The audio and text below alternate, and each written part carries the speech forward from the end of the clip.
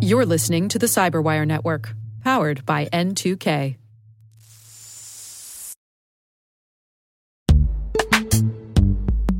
And now a word from our sponsor, Netskope.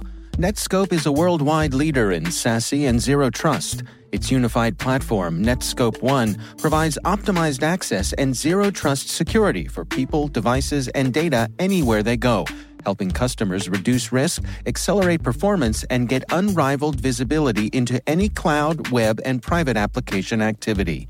To learn more about how Netskope helps customers be ready for anything on their SASE journey, visit netskope.com.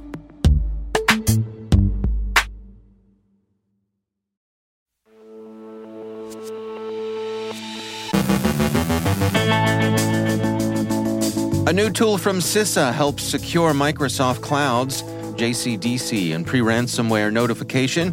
CISA releases 6 ICS advisories. Cl0p goes everywhere, exploiting GoAnywhere. Russian electronic warfare units show the ability to locate Starlink terminals. Betsy Carmelite from Booz Allen Hamilton on the DoD's Zero Trust journey. Analysis of the National Cybersecurity Strategy from our special guests, Adam Isles, Principal at the Chertoff Group, and Steve Kelly, Special Assistant to the President and Senior Director for Cybersecurity and Emerging Technology with the National Security Council.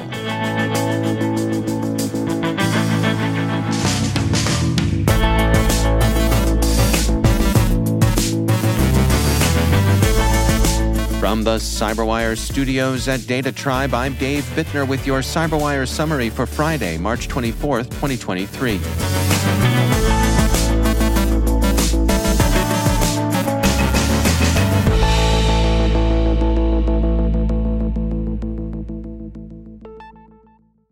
We begin today with some stories from CISA, the U.S. Cybersecurity and Infrastructure Security Agency.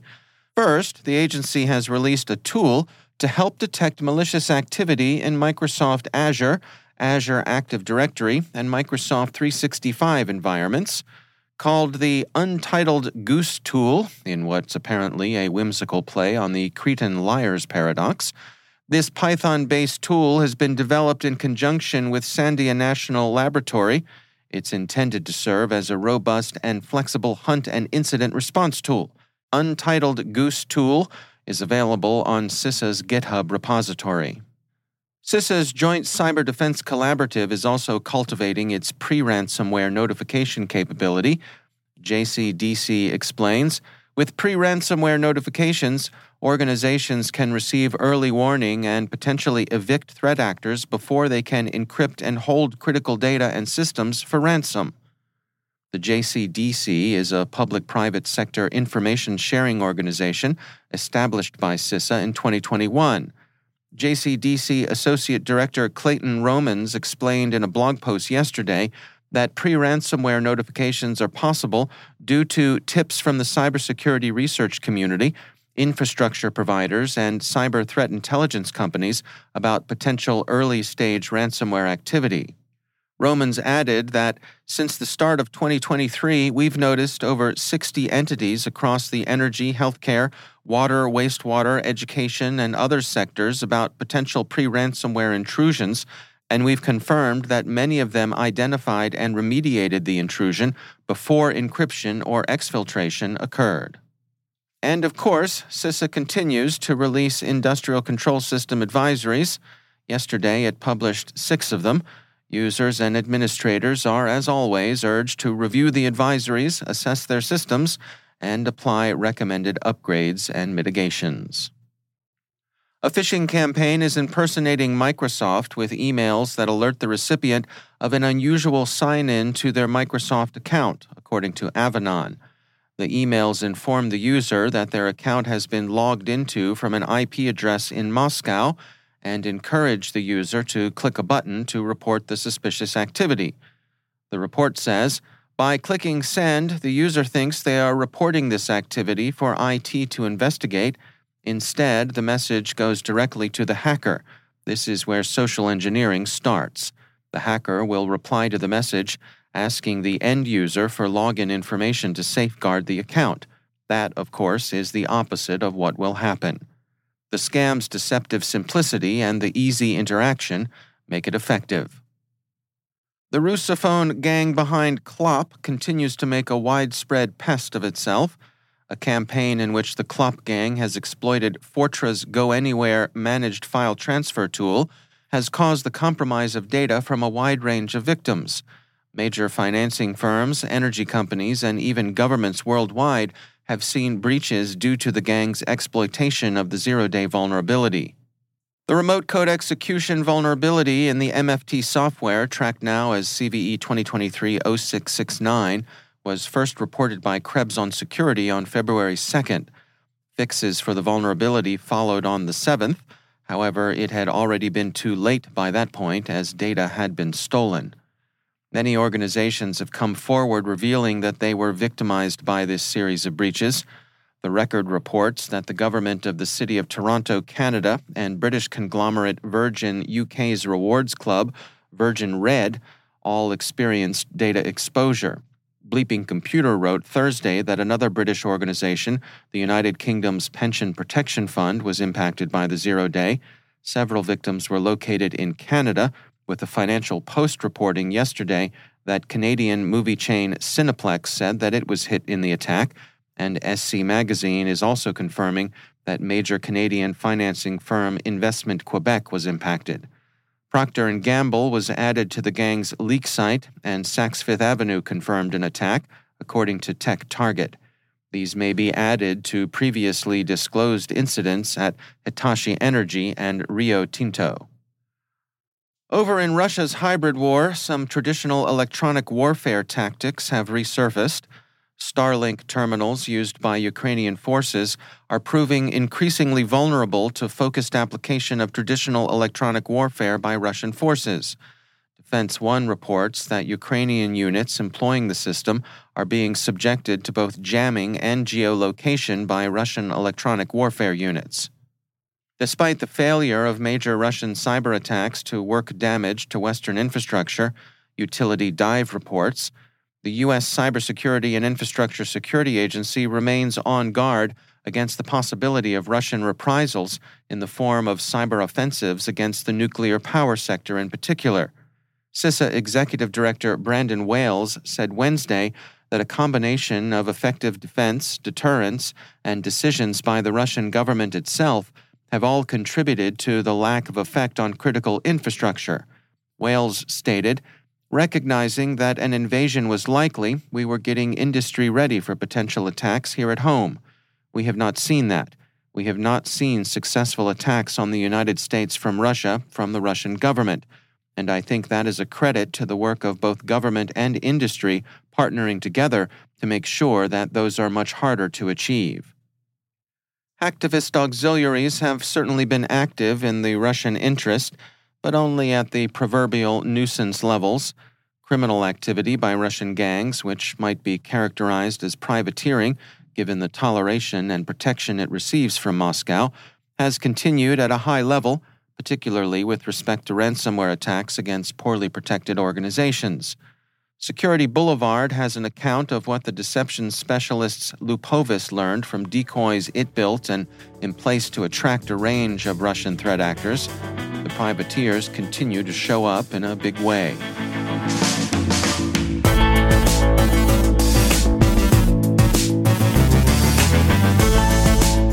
Coming up after the break, Betsy Carmelite from Booz Allen Hamilton on the DoD's Zero Trust journey, and analysis of the national cybersecurity strategy from our special guests Adam Isles, principal at the Cl0p Group, and Steve Kelly, special assistant to the president.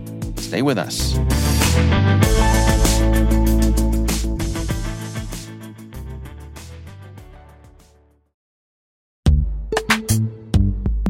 Every day, your IAM tech debt grows. Your multi-generational services struggle to work together.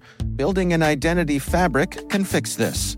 It makes all your identity tooling stronger and allows you to connect any app to any service you want to use, with zero coding, zero maintenance, and zero app downtime. Strata's identity orchestration platform separates the identity logic from your applications, so you can optimize existing IAM tools and manage them in a single control plane. Now, every vendor, standard, and architecture work together. In short, building your identity fabric means you can secure your non-standard apps, keep your complex access policies, retire outdated IDPs, and modernize in record time. So build your fabric with Strata Identity and get rid of tech debt for good. Visit strata.io/cyberwire, share your identity priorities, and receive a pair of AirPods Pro. Offer valid for organizations over 5,000 employees. Connect today at strata.io/cyberwire.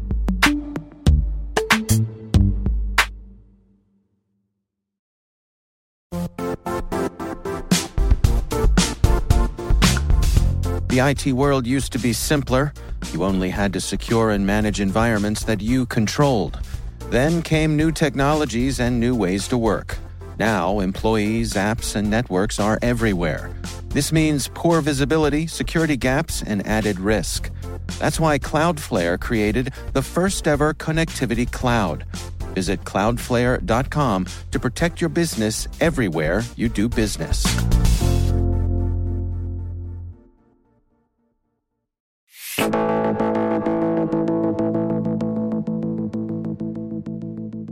The Biden administration recently released their national cybersecurity strategy, which, in their words, aims to secure the full benefits of a safe and secure digital ecosystem for all Americans. For our upcoming CyberWire special edition covering the national cybersecurity strategy, we've got two special guests. Adam Isles is a principal at the Cl0p Group, the security firm founded by former Secretary of the Department of Homeland Security, Michael Chertoff. Previously, Adam served as the Deputy Chief of Staff at DHS. Our second special guest is Steve Kelly. Steve Kelly serves as Special Assistant to the President and Senior Director for Cybersecurity and Emerging Technology with the National Security Council. We've got a segment from that special edition for you today, beginning with the Chertoff Group's Adam Isles. There is very loudly and clearly an emphasis on a fuller use of existing regulatory authorities and maybe the need for some new regulatory authorities to apply a set of kind of minimum expected cybersecurity practices across critical infrastructure sectors. There's a sense that what's historically been largely a voluntary approach isn't generating the outcomes that we need to defend the country and make it cyber resilient. And so what we're seeing here is certainly a focus around when we have existing, whether it's safety or security regulatory authorities, let's make sure there's a cyber component to those. And in fact, right, we saw not even a day after the cybersecurity strategy was released, the Environmental Protection Agency come out with new guidance to state EPAs, basically saying when you're doing inspections of public water systems, here's what you need to be asking about from a cybersecurity perspective. And I expect we'll see that trend kind of percolate across into other regulatory agencies as well. I mean, TSA has already come out and announced, and they haven't divulged the specifics of it, but an emergency amendment to aircraft and airport regulations to add an additional cybersecurity expectations. I think something that's caught a lot of people's eye is this notion that we're going to see an emphasis on liability for software. Yes. And again, this is not a new thought, but it is the administration saying in a formal way, we stand behind this. I mean, the Cyberspace Solarium Commission talked about it. We really want software providers to be doing, particularly the providers of security technologies, is to be designing their systems to be secure by design, and to incentivize them to do that by having them own more of the liability if for whatever reason they aren't. The interesting thing in this space, right, is there are lots of compliance frameworks that are out there and best practice frameworks. And we think, in the context of federal agencies around things like, NIST Special Publication 800-53, when we're thinking about, compliance frameworks that are, well known in the private sector, we think about, ISO 27001, SOC 2. Those frameworks don't really necessarily get to the level of detail on what good software lifecycle security practices look like. And so we're talking about, a potential liability shift coupled with well, let's think about what a modern, software security lifecycle framework looks like, and let's try and get people to conform to that. And so you see, coupled with this idea of liability shift, also the focus around using procurement authorities to try and drive, for instance, the software providers that are selling to the federal government to, kind of attest to conformance with, a framework like the SSDF. Software makers need to be taking appropriate steps to ensure that their products are built safe and secure. That's Steve Kelly. He's Special Assistant to the President and Senior Director for Cybersecurity and Emerging Technology at the National Security Council staff. What we've experienced in the past is that building a complex software product like an operating system, for instance, is incredibly cumbersome. It involves an incredible volume of code that's being written and assembled. Creating secure software is no easy feat. We recognize that. But this administration, under the executive order that was signed early on, 14028, doubled down on making sure that we have secure software development practices being used in creating software that the government is buying for its own uses. And that includes things like some foundational work done by NIST on creating secure software development practices and standards around that. And then also making sure that we've got transparency into what components are in software. Because software maker doesn't just write brand new code. Oftentimes there are components that are borrowed and adapted from other places, including open source software projects.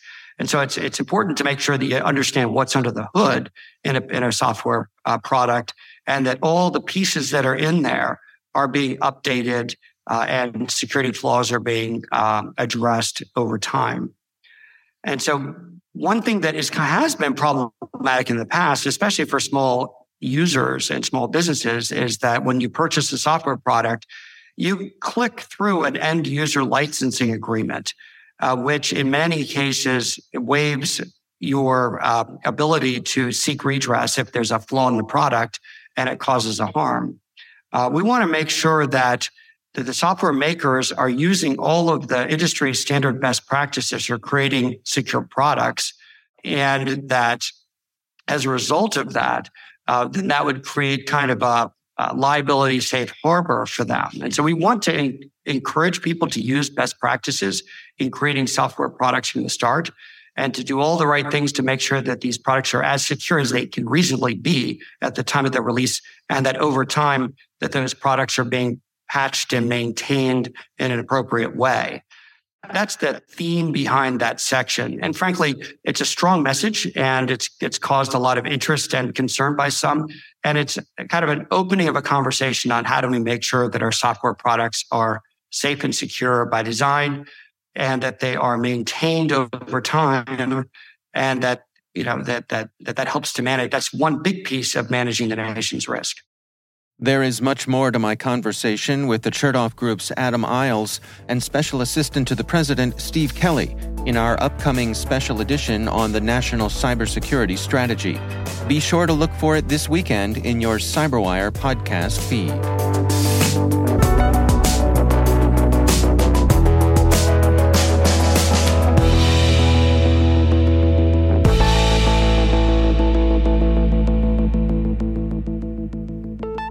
And I'm pleased to be joined once again by Betsy Carmelite. She's a principal at Booz Allen Hamilton. Betsy, it is always great to welcome you back to the show.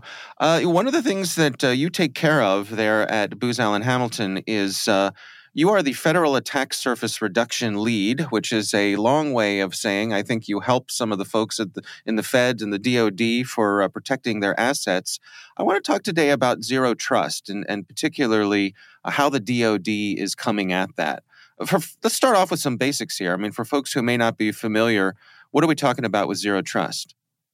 Sure. So we've talked a bit in the past about Zero Trust and really what it requires. We're looking at that assume breach mindset. We're looking at approaching Zero Trust as a longer journey toward defense and protecting networks, and then also the mindset shift that is required when adopting a Zero Trust architecture or reference model. And so, as you know, we've talked a lot about that since the executive order was released. But more recently, let's go back to November 2022 when the Department of Defense officially unveiled a zero trust strategy and roadmap. And it laid out how the DoD components should direct their cybersecurity investments and efforts in the coming years. What are the goals that they've laid out here for themselves?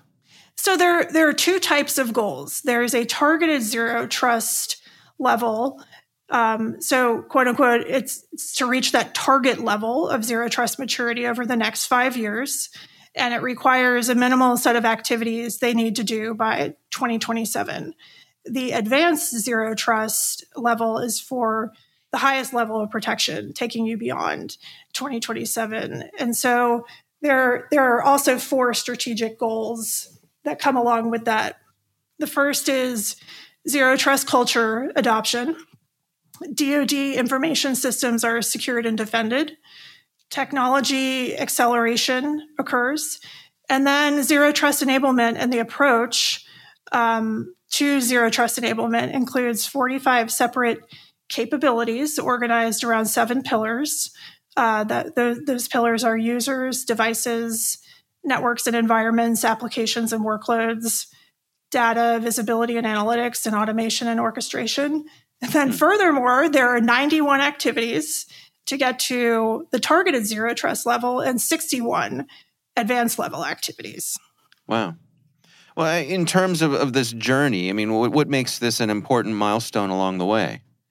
So I think for 2 reasons. Many organizations ask those foundational questions such as, what is zero trust and where do I start? Those questions, still are occurring after the EO because it's such a monumental undertaking.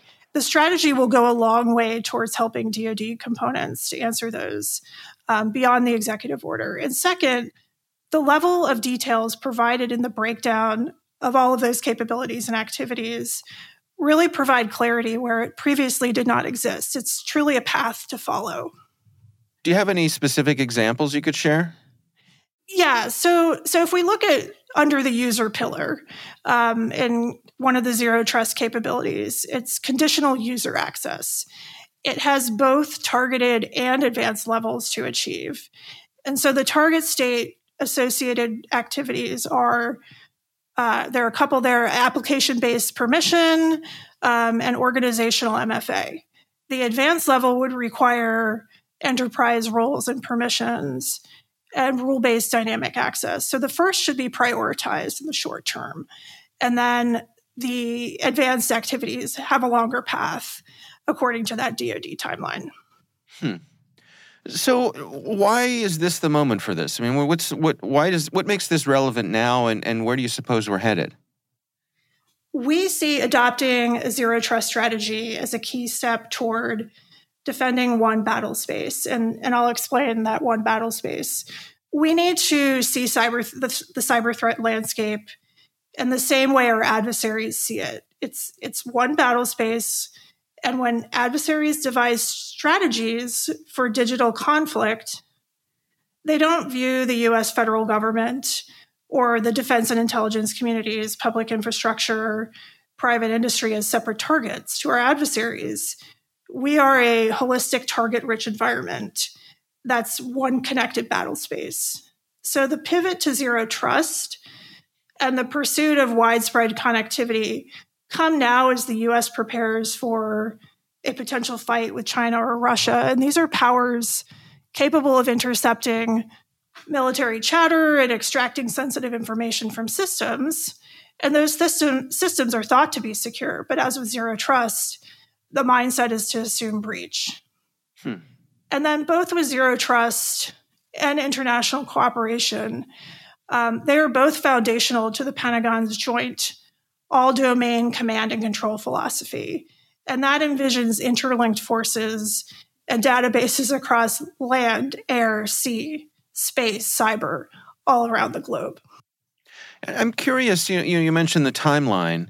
How much of this is aspirational, and how much does the DoD actually have teeth here that they can enforce a timeline? Well, I think what's going to be key around enforcing the timeline is measuring the success and putting metrics behind it. And so we understand the Zero Trust Program Management Office will develop and deploy a metrics-based approach, as do most organizations, but really adhering to those SMART objectives, specific, measurable, achievable, relevant, and time-bound, that can be used to measure goal progress. I think that's going to make it achievable. And, just recognizing how each of the components are going to go down this journey by 2027. I think sharing information back and forth among those components to know where have successes been achieved in that accelerated way, and learning from each other in that process. I think that'll be achievable. All right. Well, Betsy Carmelite, thanks for joining us.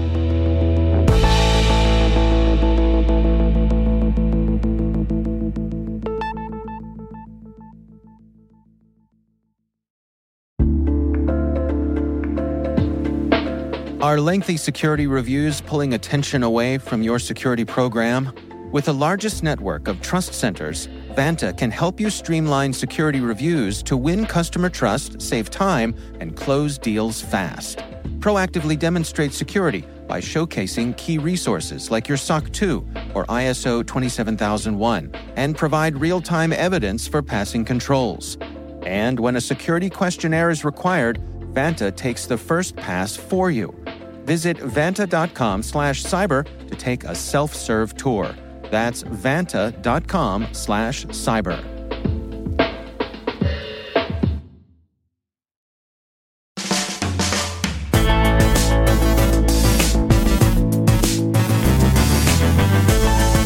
And that's the Cyberwire.